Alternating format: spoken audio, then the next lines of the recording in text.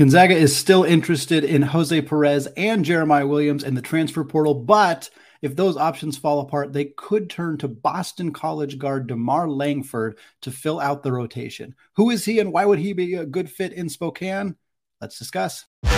You are Locked On Zags, your daily podcast on the Gonzaga Bulldogs. Part of the Locked On Podcast Network. Your team every day. What is going on, y'all? Welcome to the Locked On Zags podcast, part of the Locked On Podcast Network, your team every day. I'm your host and longtime Gonzaga podcaster, Andy Patton, here to provide news and updates on all things Zag athletics. Happy Friday, folks. We are going to hear from my friend and women's basketball beat reporter Matthew Walter later in the show. He's going to come on to discuss Lisa Fortier's program, newcomers to the team, what the WCC women's basketball landscape might look like next season. Before we get into all of that, though, we got another transfer portal target to discuss here. We're kind of running out of options in the transfer portal. We know the Zags are connected to Jose Perez out of West Virginia. We know they're connected to Jeremiah Williams, who is out of Iowa State, last played at Temple. And it feels like the Zags are looking to add at least one more player. They have 3 open scholarships. And it feels like one of those scholarships is going to go to a player who might actually fit into next year's rotation, the way that both Perez and Williams likely would. Outside of those 2 guys and Noah Williams from the University of Washington, who we discussed on a recent episode, you everyday listeners almost certainly heard us talk about that.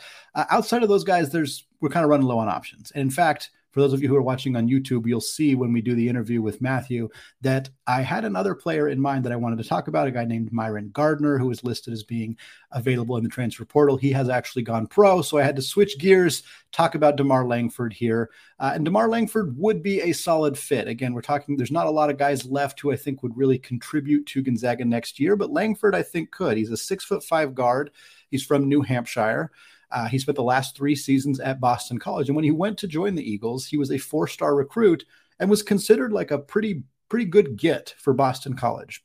Boston College, of course, in the ACC, one of the premier basketball conferences in America, but not a program that has had a lot of success. So for them to land a 4-star player, a local talent 4-star kid, was a pretty big deal for them. And in his freshman season, in that 2020-2021 campaign, he was very solid in 18 games. He dealt with injuries. He started the season on the bench, worked his way into the starting lineup, started 9 of those 18 games, averaged 6.7 points, 4.2 rebounds, 1.4 assists, and 1.1 steals. He had 19 points against Notre Dame in a conference game, shot 45% on 2s, only 23.5% on 3s. And look, I'll just tell you right now, folks, Demarr Langford is not a 3-point shooter. He has taken 62 in his 3-year career. He's made 16 threes in 3 years. That is it. Not a 3-point shooter. Just want to get that out of the way right now. And then in the 2021-22 season, we saw him really blossom. They had a new head coach, Earl Grant, took over, let him kind of take over a little bit more, let him run the ship a little bit more, drive and dish a bit more of a free-flowing offense. And we saw Langford go from averaging 6.7 points as a freshman to 11.3 points as a sophomore. He also averaged 4.8 rebounds, 2.2 assists, and 1.1 steals. He was very good for Boston College in the ACC tournament. They pulled off an upset victory over Wake Forest, and he had 19 in that game. We saw him tick up to 47.3% on 2-pointers. Still not super efficient, but better.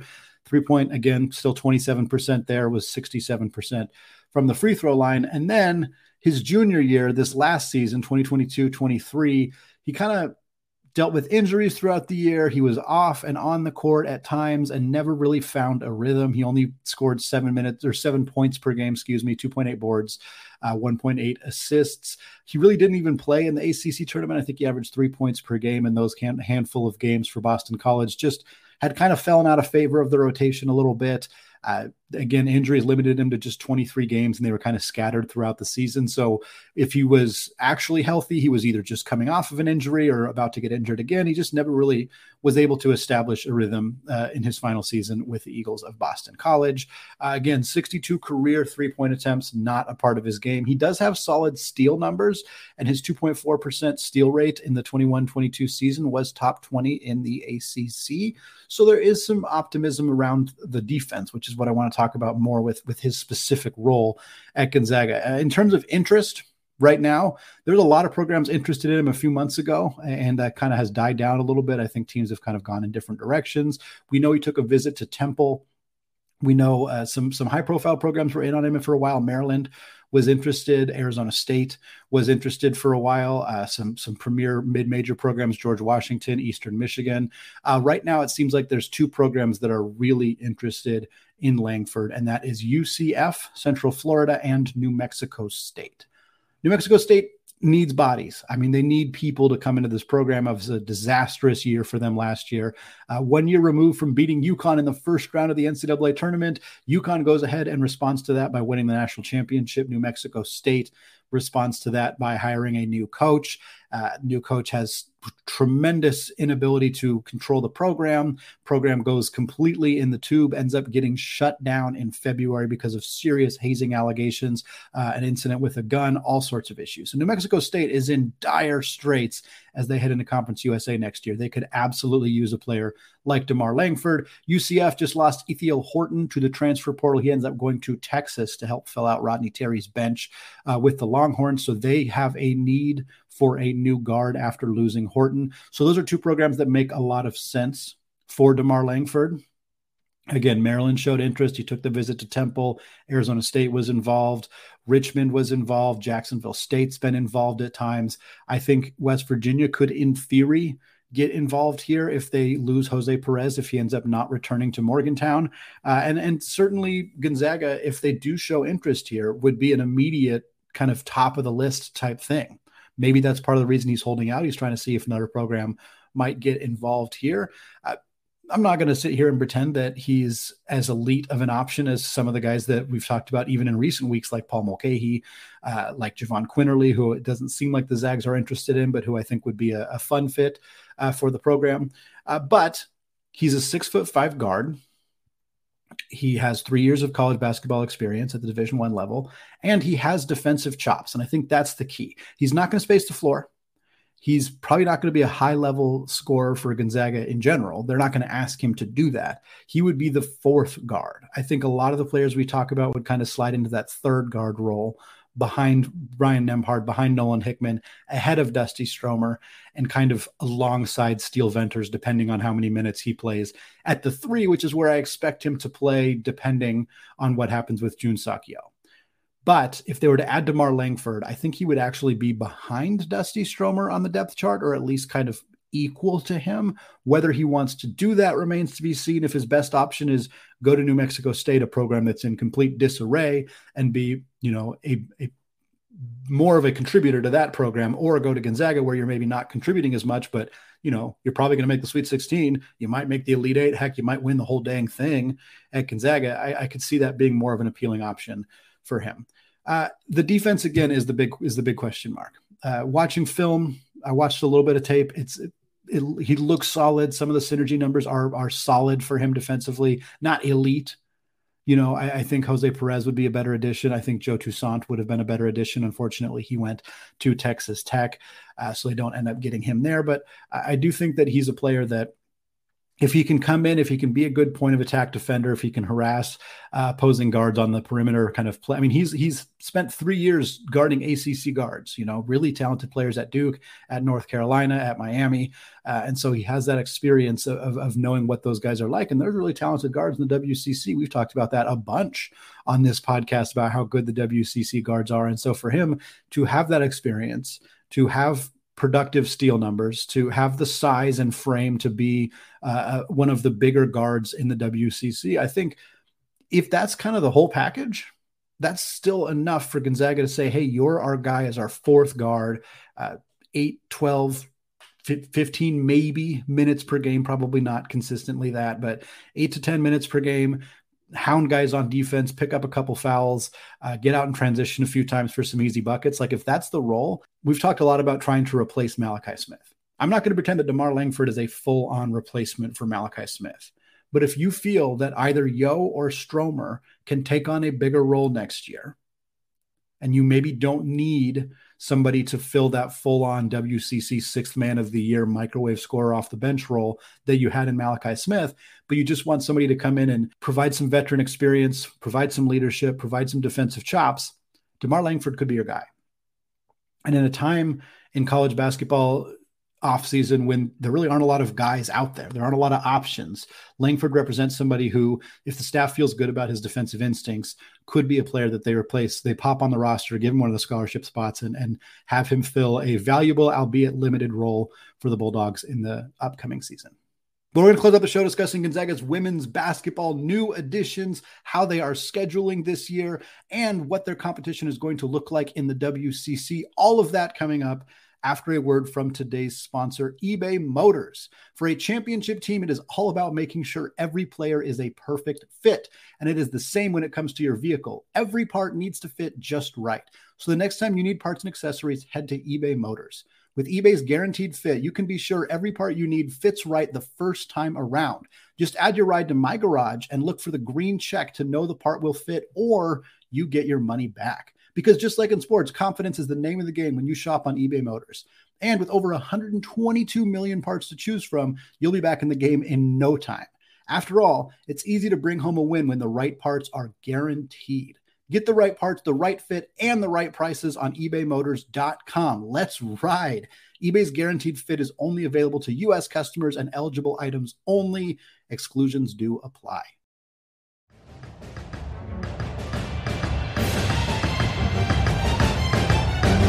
All right, folks, I want to thank all of you for making Locked On Zags your first listen or your first watch of the day. Shout out to those everyday listeners on YouTube as well. We got more fantastic stuff coming your way next week as we look at the Summer League recap. We look more at the transfer portal. We continue to talk about conference realignment as well. For now, though, let's get into our fantastic conversation with my friend Matthew Walter, all about Lisa Fortier and the Gonzaga women's basketball program, coming up right now. Well, I'm thrilled to be joined today by Matthew Walter. Matt covers the WCC for women's basketball at the Next Hoops. He also covers the Pac-12, also covers the Las Vegas Aces. If you guys have not checked out The Next, is a fantastic website covering all things women basketball, started by Howard Megdal, who is also one of the hosts of the Locked On Women's Basketball podcast. Matt, thank you so much for taking the time to come on the show, and we'll get a great show to talk about some Gonzaga women's basketball here. Yeah, always happy to come on and talk about Gonzaga and the WCC, one of my favorite conferences. So always happy to join on with you, Andy.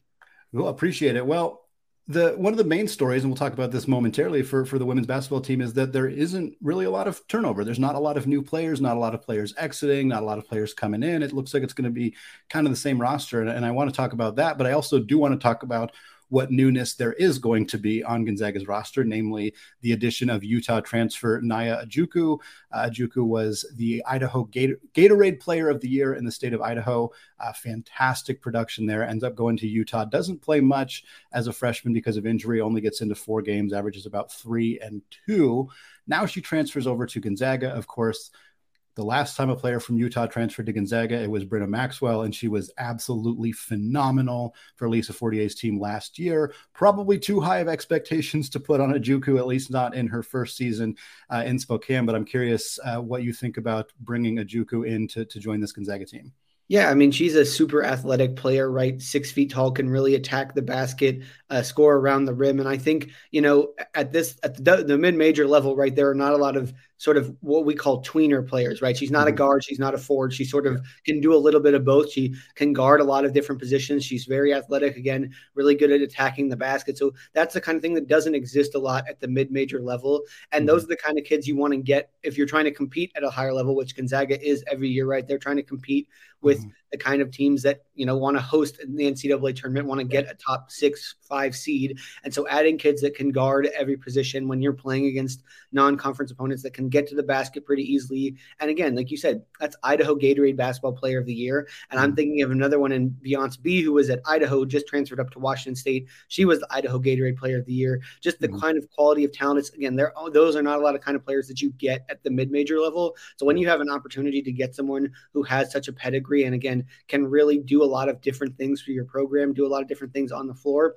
And, she's not going to be asked to do a lot right away, right? This is a team full of returning talent. So there's not a lot of pressure on her to step in right away and make plays. She can learn the system and she can fill in where she needs, and she'll develop as she's only going to be in her second season as a sophomore. She'll have lots of time to develop and grow in this Gonzaga program. And it's somebody who, Fortier and her staff can coach and develop, and is one of, another great star at Gonzaga, but she's a great fit just because she can do a lot of different things. And she plays a position that doesn't really exist at the mid-major level. Yeah. I think that's exactly right. I think being able to bring somebody in who can develop within the system and isn't necessarily, again, Maxwell was asked to do a lot right away, but she also had she'd been a double-digit scorer for 3 years already in her college career. Juku is going to be asked to do a lot less, but we've seen Gonzaga's development works wonders for players who are willing to spend 2, 3, 4 years in the program. And she certainly seems like somebody who could benefit from that. And not the only person on the roster who I think might be benefited from that as well. And that's kind of where I wanted to go next, Matt, is talk about Bree Salenbine, who's healthy, allegedly, and missed all of last year with a knee injury. But she was the highest rated recruit in Gonzaga women's basketball history. When she joined the team, she came out of the class of 2021. She was the 7th ranked guard in the entire class, 44th ranked player in the class, according to ESPN. She placed 29 games as a freshman in that 21-22 season. Didn't play a ton, about 9 minutes per game. We just kind of saw flashes from her, and then she misses an entire season with the knee injury. But now it sounds like she's healthy. She's coming into a team, like you said, that has a bunch of continuity with the Trunk twins coming back, with Maxwell coming back, Vonnie Ejim, et cetera. So I'm not sure that there's a ton of playing time magically open, but this is a person who had a ton of pedigree coming out of high school. I'm curious if you think that we're going to see an increased role for Salenbine next season and what that might look like for 48's team. Yeah, and the other thing you have to realize, right, is she may have been healthy towards the back half of the season, but otherwise you don't want to play her and lose the red shirt, right? There's a balance there. And I think, we saw the flashes you talked about. She clearly can shoot 4 for 4 in one game in her freshman year from the outside. She's 6'2", but she's a guard, right? So that doesn't, another thing that doesn't really exist at the mid-major level are these much bigger guards. And that's a very big guard. Again, she fits that two-year position I was talking about with Njoku, and just her ability to score at all 3 levels, right? She can shoot it from the outside. She can get to the basket. She can do a lot of different things. And like you said, it seems like a lot with Lisa Fortier's program, those freshmen, they don't always get a ton of playing time because there's so many players who stay and develop and grow. And so maybe with the year of time in her red shirt, she probably was healthy, midway through the season, but again, didn't want to burn the red shirt to play her in a team that was already so loaded. Let her develop. We talked about the development that Gonzaga does with that coaching staff that doesn't have a lot of turnover. And I think that's another player who, if she can develop the right way and can give you different looks, right? That's the thing at this level, is putting on lineups out there that can give you a different look. So putting her into play at the 3 or the 4 at 6'2", who can shoot the ball, that's a different look. Like she can screen and pop and do different things that you maybe don't have with a Vonnie Ejim or an Eliza Hollingsworth, right? And that allows you just to give other teams different looks in different situations, whether you're playing, Arizona in a non-conference game, or you're playing against Portland in WCC play. It gives you different looks against different teams who do different things on the defensive side of the ball. Yeah, well, we kind of talked about that continuity already, but I really do want to get into that because that's been the most fascinating thing to me in an era. And it's different on the men's side and women's side. It's different, but there were still a whole bunch of players who entered the transfer portal in women's basketball. And we still see a lot of players transferring up to the higher levels, not as many players transferring down to the mid-major levels. But this Gonzaga women's team basically kept everybody together. They lose Michaela Williams, and she was a good player for them last year. She ultimately transfers to Cal, but they get the Trunk twins back. They get Eliza Hollingsworth back. They get Vonnie Ejim back. They get Brenna Maxwell back. Callie Stokes is back. Like they basically have the entire roster back with the exception of Williams. And in an era where college basketball teams are often kind of turning around much more significantly than that, and in a program that has this reputation for developing players the way that Fortier has done, I mean, it goes all the way back to Coach Kelly Graves. I mean, they've been fantastic at this for decades. And now you have this roster that's going to be experienced, that's going to be a little bit older than a lot of the teams in the conference, and that has played together more than most teams in all of college basketball. How important do you think that is for Gonzaga, for women's basketball in general? Just how impactful do you think it'll be that this team has played together so much already in their careers? I mean, it means a lot. And I think, a lot of that goes to Fortier and the job that she's done. And I talked to her about it last year at Media Day, but just keeping coaching staffs together, right? Yeah. You get recruited a lot of the time as a kid by an assistant coach. You don't get to the head coach unless you're a high level kid, unless you're on your visit. The assistant coach is the ones you're talking to most of the time, every single day. And to have the same assistant coaches year over year over year, it just allows you to build and develop relationships. And that's what I think has allowed Gonzaga to keep these kids and to make things work, is they're building and developing relationships year over year, day over day, time after time with these kids, and it makes them want to stay. And Fortier has done a great job of building a family atmosphere at Gonzaga, right? So many of these kids, those kids that I talk about, we like it here because Coach Fortier makes us feel valued. Gonzaga makes us feel valued and wanted. And that's what kids want nowadays. They want a chance to develop and grow. And I think they see the history, right? They see the kind of players that they've developed, the Melody Kemptons, all the players that have come through this program at different levels and have become stars, whether they played overseas or gotten a chance to try to play in the WNBA. That's what they want to see, right? That's what they love so much about Gonzaga. And I think with this group, right, the continuity, there aren't a lot of teams that have played this much together, and it's going to make them so much better. And I think we talked about it towards the end of last year. This is a team that I wouldn't be surprised if Lisa Fortier scheduled 4 to 5 Power 5 or big non-conference opponents, because this is a team with the returning talent where they could basically start 5 kids that have started a full season either at Gonzaga or at another school, and they could go out and compete for a hosting bid because of the quality of kids that they have. And I mean, I think 4 of their 5 starters, in my opinion, could start at a Power 5 school, if not all 5 of them. And that just shows you how much better they are at recruiting and developing kids, because all of those kids are really talented, and having all this time playing together is only going to make them more dangerous.